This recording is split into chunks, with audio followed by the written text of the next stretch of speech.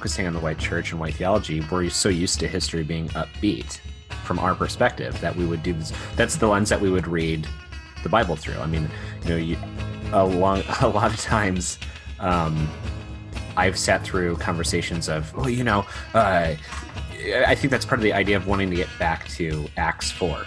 And, let's just bring it back to what it was like. Oh, it'd be so cool to walk around with Jesus and be one of his disciples. And, I totally would have done something differently than Peter.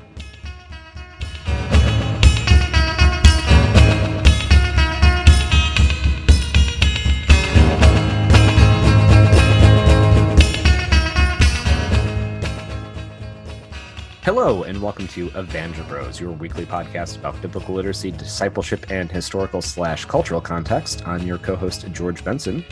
I'm your other co-host, Don Sheaver. And, it feels... George. I know. Here we are. 2 weeks in a row. I mean, does last week count? I think it counts because it came out on a Wednesday, and we're following it up with another episode. That's true. All right. 2 weeks in a row. It's our news. Yeah. Oh, man. So I kind of just want to get into it, unless you want to do a little preamble. But so a couple of weeks ago, Dust started looking at Acts as a political type statement. I know I'm getting that not completely accurate, but well, I kind of dubbed it as a field guide to overthrowing empire and oppression.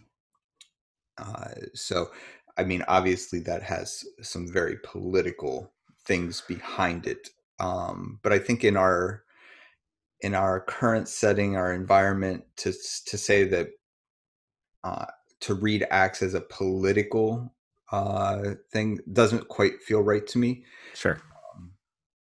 But at the end of the day, it's absolutely political, right? Like, it doesn't fit the two-party system of the United States. Because whether you're conservative, liberal, somewhere in between, independent, green, whatever it might be, the book of Acts is going to challenge the desire of any of those parties to maintain power as an empire.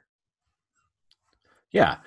And so we're going to take the next however long and kind of dovetail along with Dust on this podcast, because this is something that I think is really good for our listeners. So, 1 week we might not be talking about it. We might talk about whatever, but this is going to be our series going forward. Whether it's every week, we'll figure that out as we come. Just because you just never know what comes up. Right. And you never know if we're going to be on every week. Yeah, well, I mean, that... You should not set your watch by us. Yeah, exactly. So I guess one of the first things that I want to ask you about this before I just kind of let you loose and start asking questions and, doing what discipleship looks like with somebody who hasn't prepared, is... So I've often heard you, and we've talked about it in this podcast, about what Jesus does is all about confronting empire. And we specifically call out Rome in it. And, sometimes we'll talk about the relationship between those who were in charge of the temple at the time and Rome, and what it looked like in order to maintain a power balance. Mm-hmm. Kind of like, this is the best worst case scenario we can get. Right. But I've had a lot of conversations with some of our listeners about, okay, well, Jesus isn't actually calling out Rome. He seems to just be calling out what's going on in the temple and what's going on with the Pharisees at the time. So I would like to get your perspective on that. What would you say to somebody that is saying, well, Jesus was political, but only a political sense of trying to reform what was going on in Judaism and not what was going on with the power structures at hand?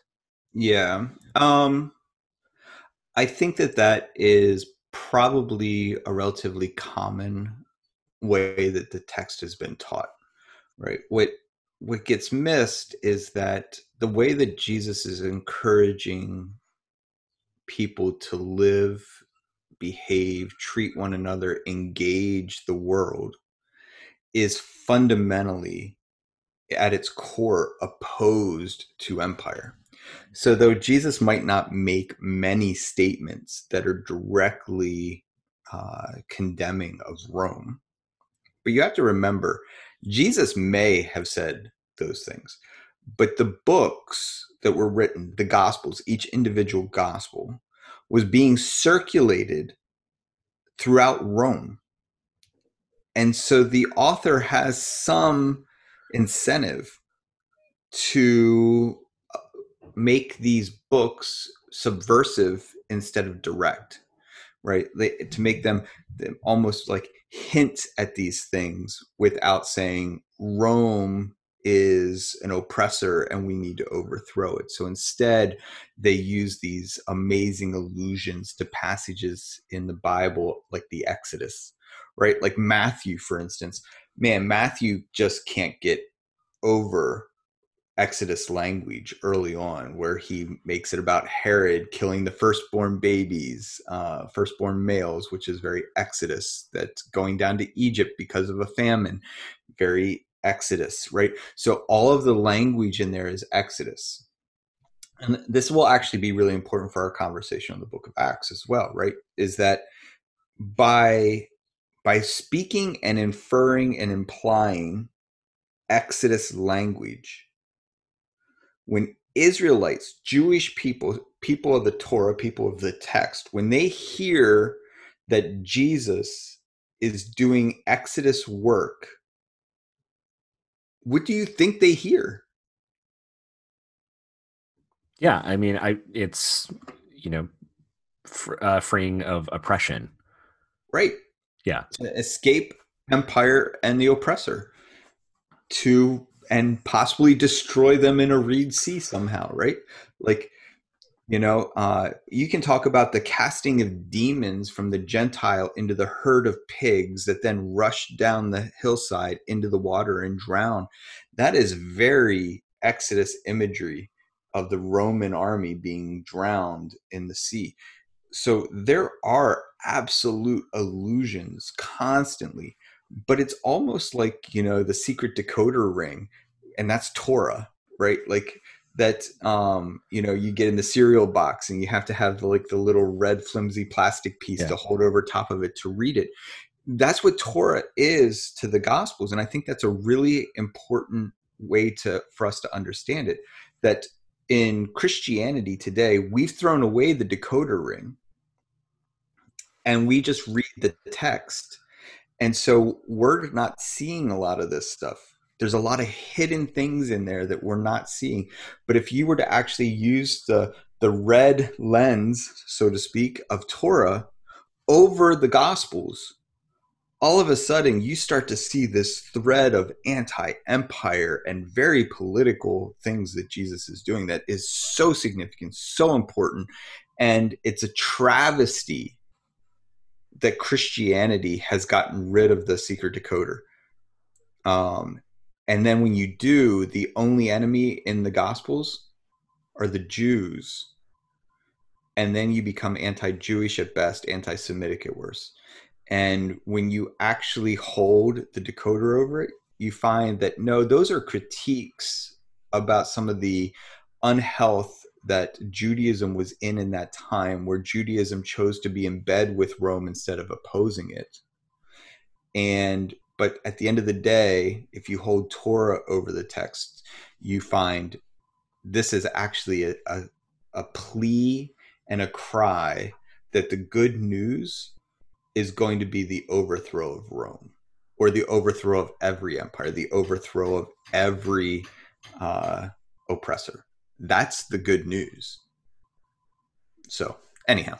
oh yeah. No, I just thought that was an important base to go from before we get into this, because there's going to be a lot of talk about overthrowing the empire and what that looks like. So just to have that. And I want to thank you and the listeners, because that's the first time I've ever thought of Torah as a secret decoder. Something has to tell you to drink more Ovaltine. So that's before my time. No, it's no, George, it's before my time. That's what the Little Orphan Annie secret decoder ring says in A Christmas Story. Oh, Ralphie's in the that's right. bathroom. Yeah. That's right. I totally forgot about that. That's absolutely right. Drink So more oat. That's hilarious. yeah. All right. So let's get into Acts then. I'm excited. This is I know we talked about it. We talked about it in one of the last episodes that we did. So starting from the beginning, this is the first time I've gone through it with you in 9 years. Yeah. So I'm stoked. Yeah, I think the best place for us to start, and we'll probably take up this entire episode, is really just kind of doing an overview of, and not an overview of the book of Acts itself, but an overview of why the book of Acts, right? Like, what is the point of the book of Acts? And I think that that's a really important place. I think oftentimes when we do overview of books, whether that's you reading it in your study Bible or a commentary or something, it's more talking about the layout and the chapters and the natural flow of the text. But I would rather us talk about what got us here, like what landed us at Acts 1, and what about that landing will influence and shape the way we read it. So yeah, I think maybe start there, George. Like, how do you perceive? And so you kind of you got to be a part of that, some of this discussion at the church. So you have a little bit of insight. So in some ways, I'm going to ask you to kind of play what you had thought of it. Yeah. So in the past, the way that I had always looked at Acts or been taught it was, this is the history of the church.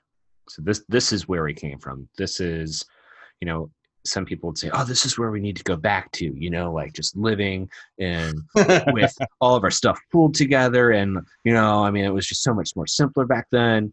I hope that after I'm done and we're done going through this, George, that none of our listeners ever again say we should go back to being like an Acts church. Yeah, I don't think that'll be a problem. But it has always been, this is the second book that Luke wrote, and so it's a narrative of what of why Paul is the best of us. So that's what I had thought of it in the past. Interesting. So when I asked that question a couple weeks ago at church, a lot of the different feedback, and help me remember some of them, but I know, like, I'll try. The giving of the Holy Spirit. Yeah. Right. Like, so we have Acts 2, we have how to start a church. Like, it's a lot of church planting, what the church should look like type things. I'm trying to remember what some of the other things were that people had perceived in the past the book of Acts to be about. And I think a lot of it just comes down to what you said, right? It's a narrative of the early goings of the church. And so it's kind of like our story. Yeah. Like Deuteronomy is the Jewish story. And Acts 2 is our story. That's it. I had never heard it put that way, but that absolutely makes sense. I mean, every person not every person. I've known a lot of people who treat Acts as that origin story. Yeah. And origin story is a great way to say it. Yeah. Yeah, but I'd never put that together, like the Deuteronomy comparison to Acts. Yeah, it's also the transition where we can begin to forget the teachings of Jesus and only embrace the teachings of Paul. Well, yeah, that's very true. The best transitions in the Bible, right? It's like, oh, this is the moment where we start putting Paul ahead of Jesus, or interpret Jesus through Paul instead of Paul through Jesus. Yeah. So that's for a lot of people, that's the setting. And that carries with it a set of emotions, right? So when reading the Book of Acts, a lot of people, it's exciting, it's interesting, it's a good time, it's a time of growth, it's a time of the church getting its legs under it, it's a time of the gospel spreading around the world. It's like, so like the emotion that tends to go with reading the Book of Acts tends to be very positive, right? Like Yeah. it's a very positive book, unless you're Ananias and Sapphira, you might not feel the same way, but like that it's, excuse me, but the emotion that we kind of apply to the characters in the story of Acts is one of great excitement and evangelism happening, conversions happening, witnessing happening, and all of this stuff. And it becomes like this almost very celebratory reading. Yeah, I would agree with that. And I would say this is also where most of the church takes their idea of what the Great Commission looks like.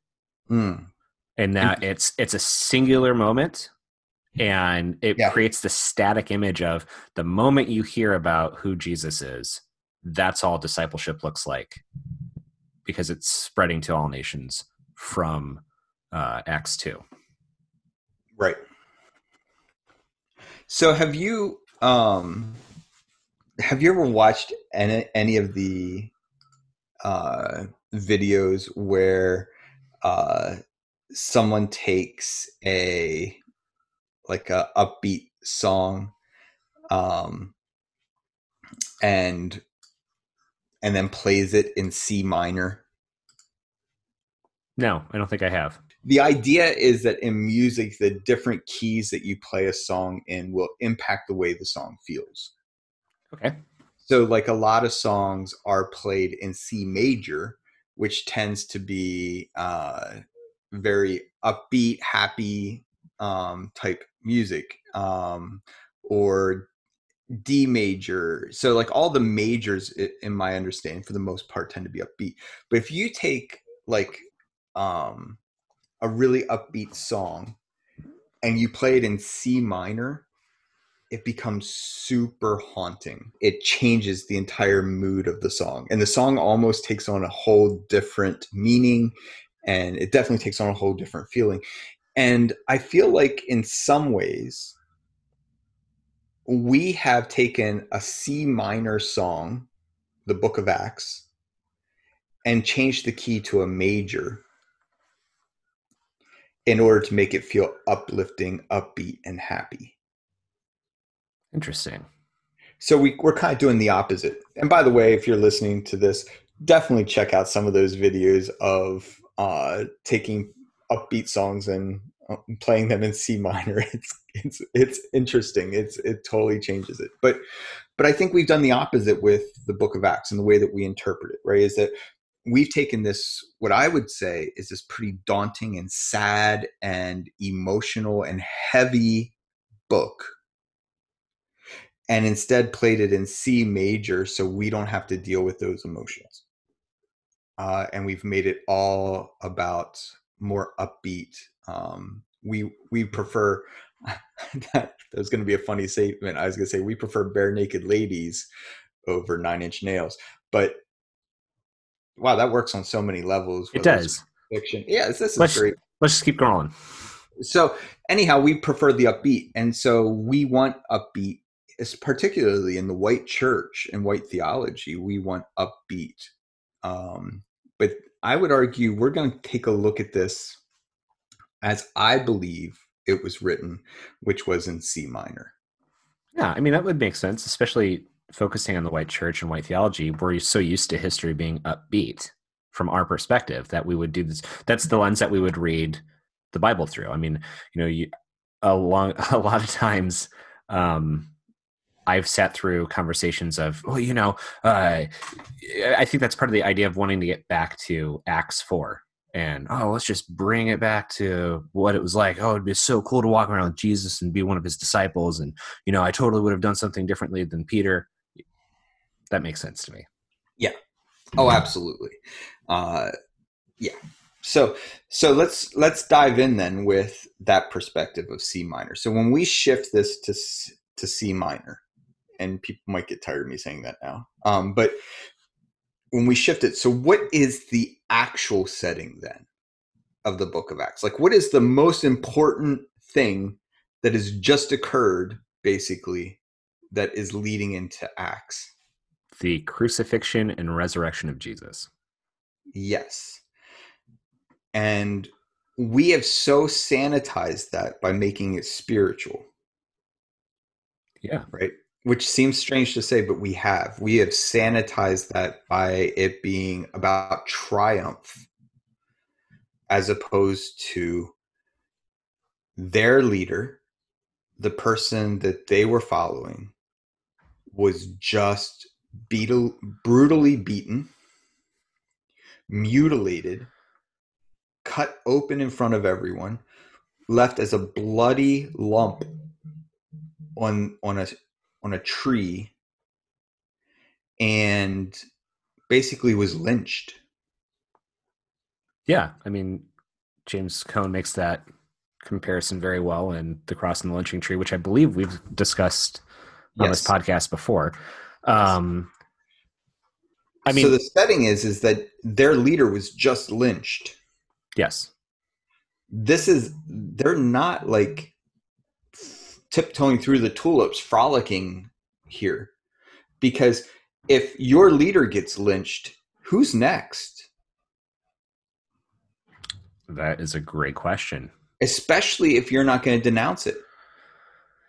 Yeah. Especially if you're going to continue on. And so Jesus appears to them. I was just talking to Chris Sanchez, who I think we ran a repeat of his episode a couple weeks ago. Him and I were talking yesterday, and we were talking about the road to Emmaus and how they didn't recognize him. Yeah. And we were talking, and he brought up this amazing point, and he's like, I think when you experience something so traumatic as seeing the person that has discipled you 24/7 for the last 3 years get beaten, mutilated, and lynched in front of you, that the trauma that you experience in that moment, that of course they didn't recognize him. Huh. And that was such an interesting thing to me. I told him, I was like, you need to write that down because that's such a brilliant picture. It's not just that he was unrecognizable. Mary in the garden, right? Like, they just experienced this unbelievably traumatic event, and they are scared because they're next, right? Like, they're high on the wanted list by Rome, and also by the leaders of the temple, because the leaders of the temple want to keep peace with Rome. So they're hiding from everyone. And so this traumatic experience is where we're at. We're in the middle of trauma. And people are scared. People are crying. People are in fear. People, like, this is the apostles, right? When it says they went up to the upper room, I think they hid in the upper room. I don't think that they were up there lounging, playing Xbox and PS4, waiting for the new PS5 to come out. Like, they were scared. They were afraid. And I just think that's so important. Yeah, I would agree. So, George, what do you think? How does that impact the story if we apply what seems to be more likely emotions to the apostles? I mean, I definitely think it shifts the narrative a little bit. I mean, I don't think that there's anything wrong with the concept of Jesus conquering death and that being a good thing, but it's two sides of the same coin. And the problem is we've looked at that one side for too long. And so shaking it up and reestablishing these are the stakes. Like, it's great that Jesus came and conquered death and is sitting with them in the first part of Acts, whether that's actually what happened or it's Luke recapping it or recapping it for his audience. But the fact is Jesus will ascend at some point, and his disciples will still be around to deal with the consequences of those actions. Absolutely. And I think to your point, Jesus overcame death. I really would like to shift that a little bit, Okay. right? I don't think that's shocking to the apostles, right? Because some of the apostles were on the Mount of Transfiguration when Moses and Elijah showed up. Oh, yeah, that's a good point. Jesus, often spoke of God being the God of the living and then naming Abraham, Isaac, and Jacob, implying that they're alive. Jesus gives parables about Abraham's bosom and the two men after death, one Lazarus and the rich man, right? Yeah. They all witnessed Lazarus being risen from the dead, That's, right? yeah. So to me, the fact that Jesus is risen from the dead is not all that shocking. It is to us, and so that's how we read it. But what do you think the message is instead of risen from the dead? What do you think it might be? I have no idea. Empire can't kill him. Empire's greatest weapon is the threat of termination. And Empire gave its best shot. It used the most cruel and heinous way to dismantle this human being, to embarrass him, to shame him, hang him naked from a cross. And it didn't work.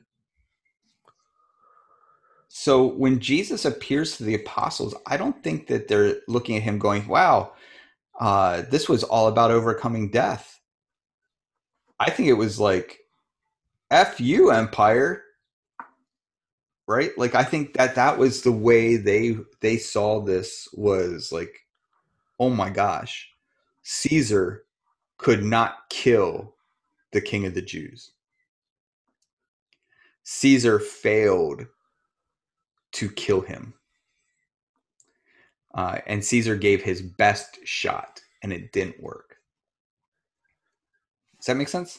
No, of course it makes sense. I mean, so anyway, that's where we're finding ourselves at the beginning of Acts, which definitely should impact how you approach it. Yeah, and there's more to it than that, right? Because we just had we mentioned the Mount of Transfiguration, right? Yeah. And how does Luke record that? Do you remember what Luke records Moses as saying? I do not. Let's see if I can find it real quick. And this is really important for us to kind of set the scene. Yeah. We need to find some music to play over this part, like maybe Jeopardy. If as long as it's not 15 seconds, right? That's right. Okay, let's see. Almost got it. Okay.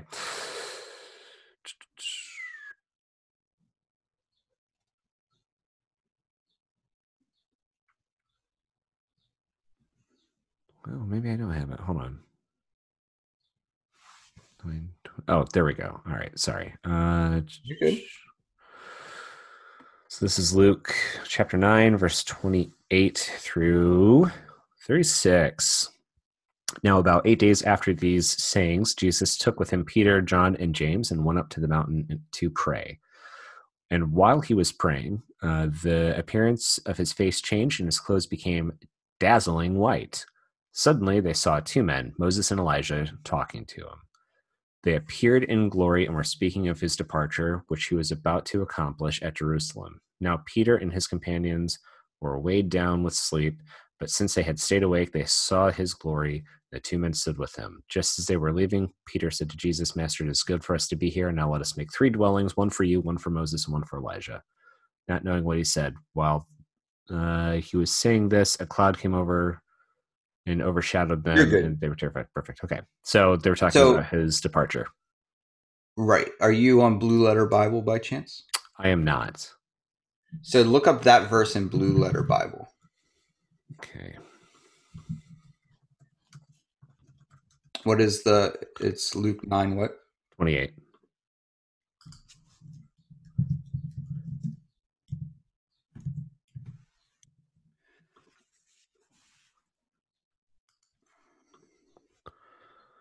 All right, so did you look that up? I'm doing it right now.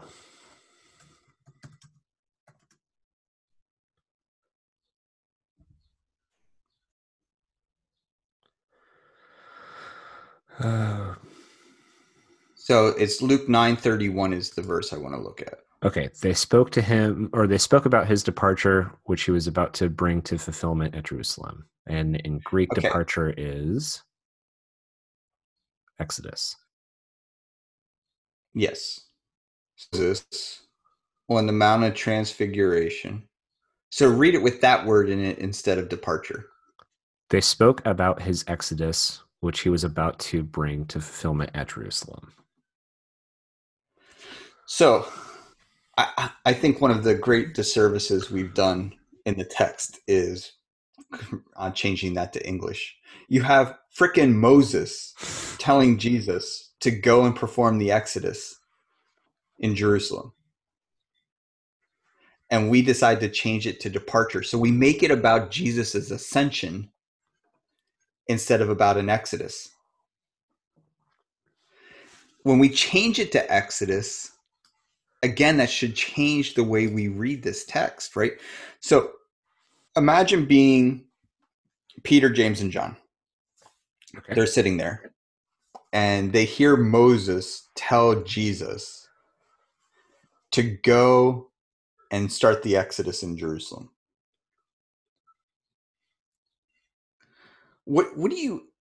How do you imagine that three Jewish men hearing this?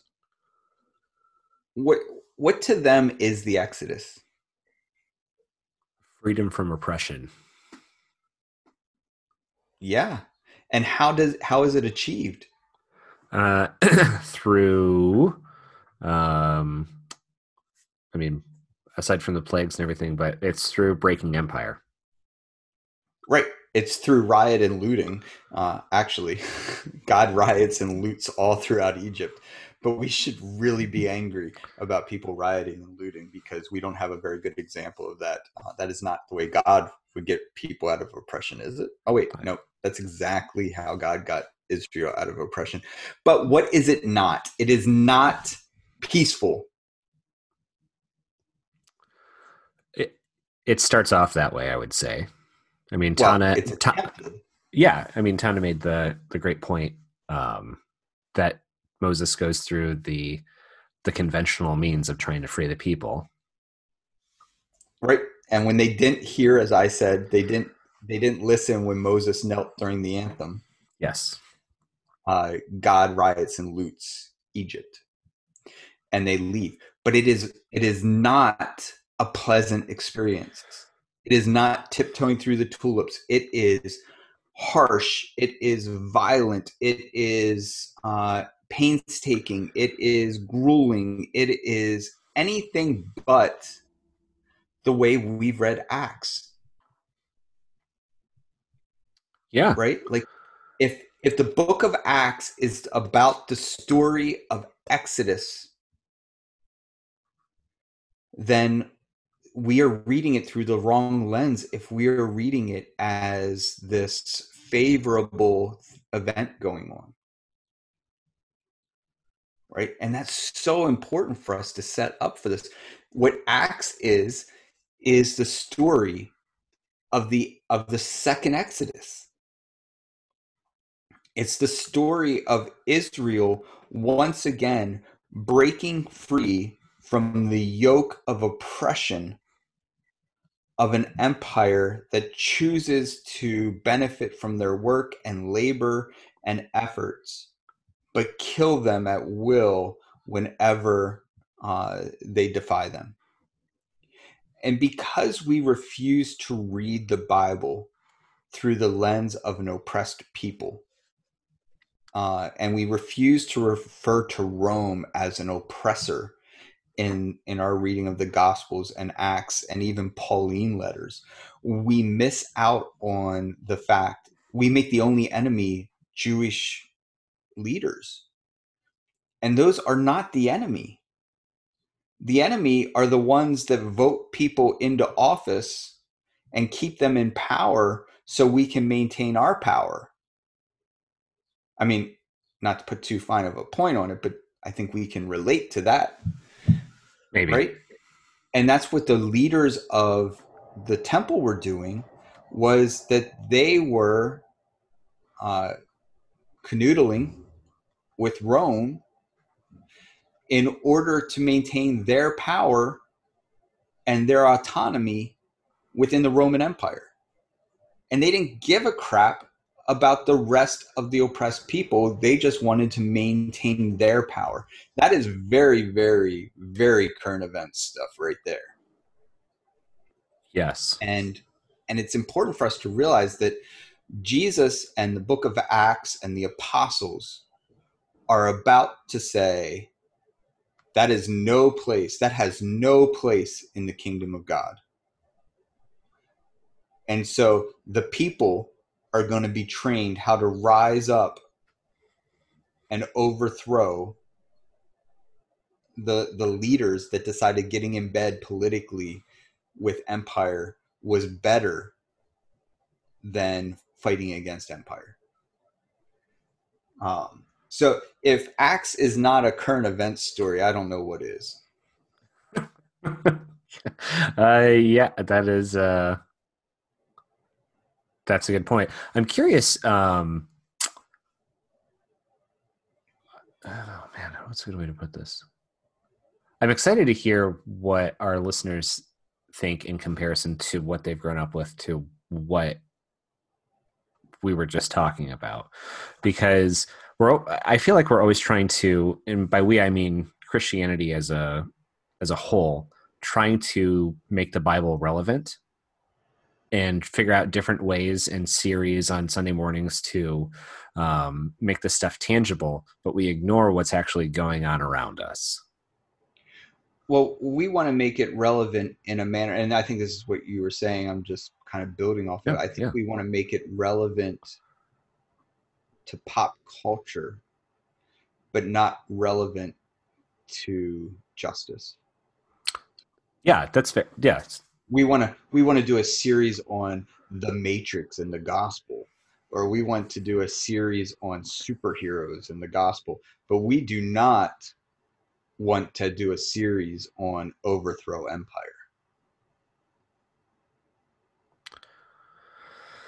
Yeah. I mean, there's actual repercussions with that. Right, other than just copyright rights from Disney. Yeah. Yeah. Yeah. So we've got about 10 minutes left in the episode before we wrap up. What else do we want to lay for the foundation for this that we haven't gotten to yet? I think it's just the overall setting in that Jesus doesn't let them go hide, right? Like Jesus is like, I want you to go down to Jerusalem. I want you to stay in a public space. I want you to continue going to the temple daily, which, by the way, the book of Acts often refers to the temple as the house. That's very important. So when we see the speaking in tongues and everything in Acts 2, that's not taking place in the upper room. That would be a very crowded room. It's happening at the house, which is the temple.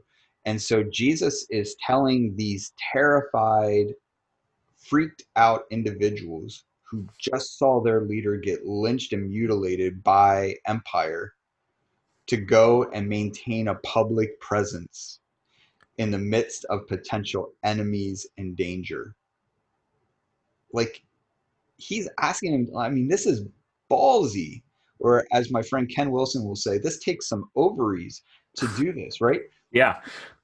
Like this is a big deal. He's not asking them to go and hide until a safer time. He's saying go right down into the thick of it and continue to maintain a physical presence. And there will come a time.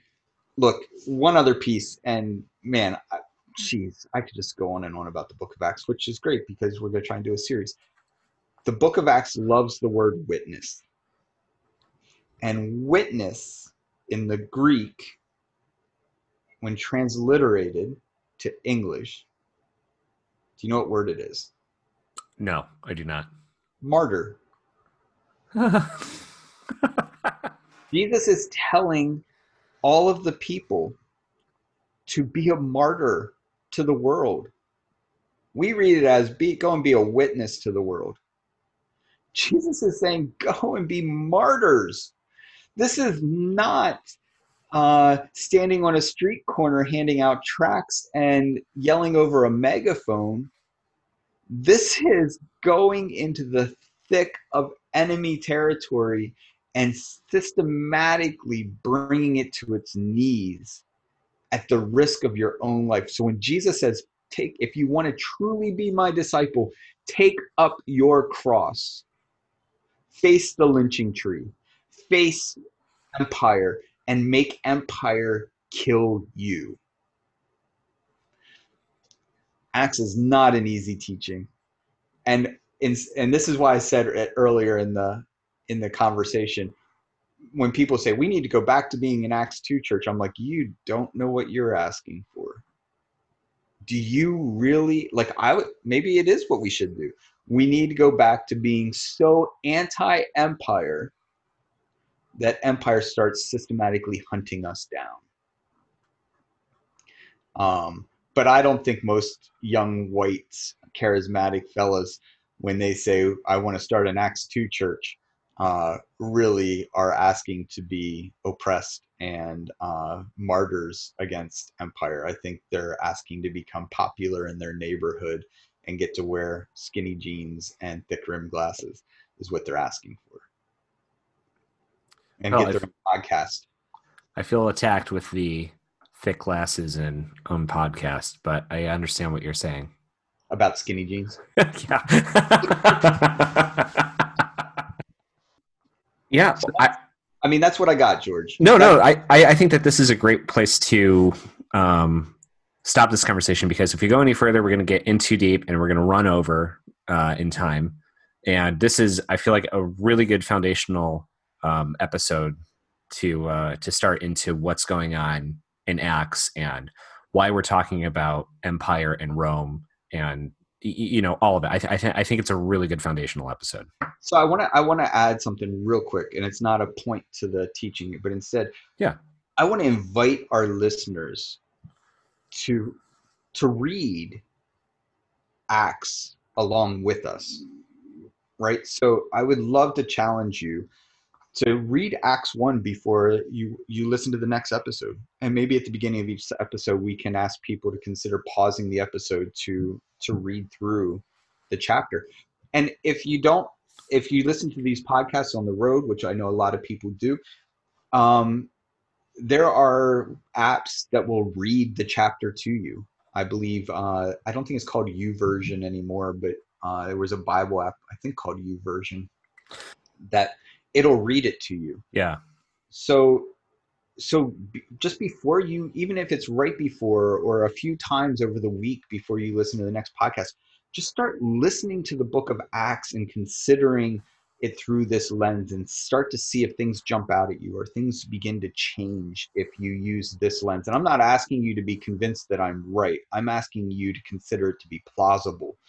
And if in that plausible place, what it looks like if you hold that lens when reading the book of Acts.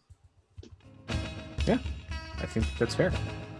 Well, check out our Patreon page, our Facebook page, our Twitter, our YouTube, Instagram, all of it at Evangel Bros. And if you have any questions, if you think we're wrong or anything like that, email us.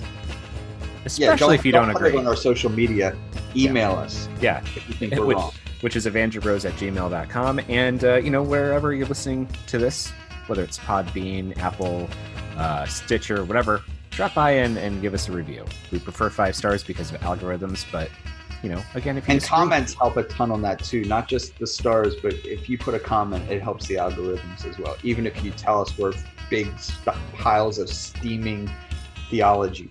Yeah, just make sure it's 5 stars. but then comment whatever you want. That's right. All right. Well, I've been your co-host, George. I've been your other co-host, Don. Have a great week, everyone. Bye.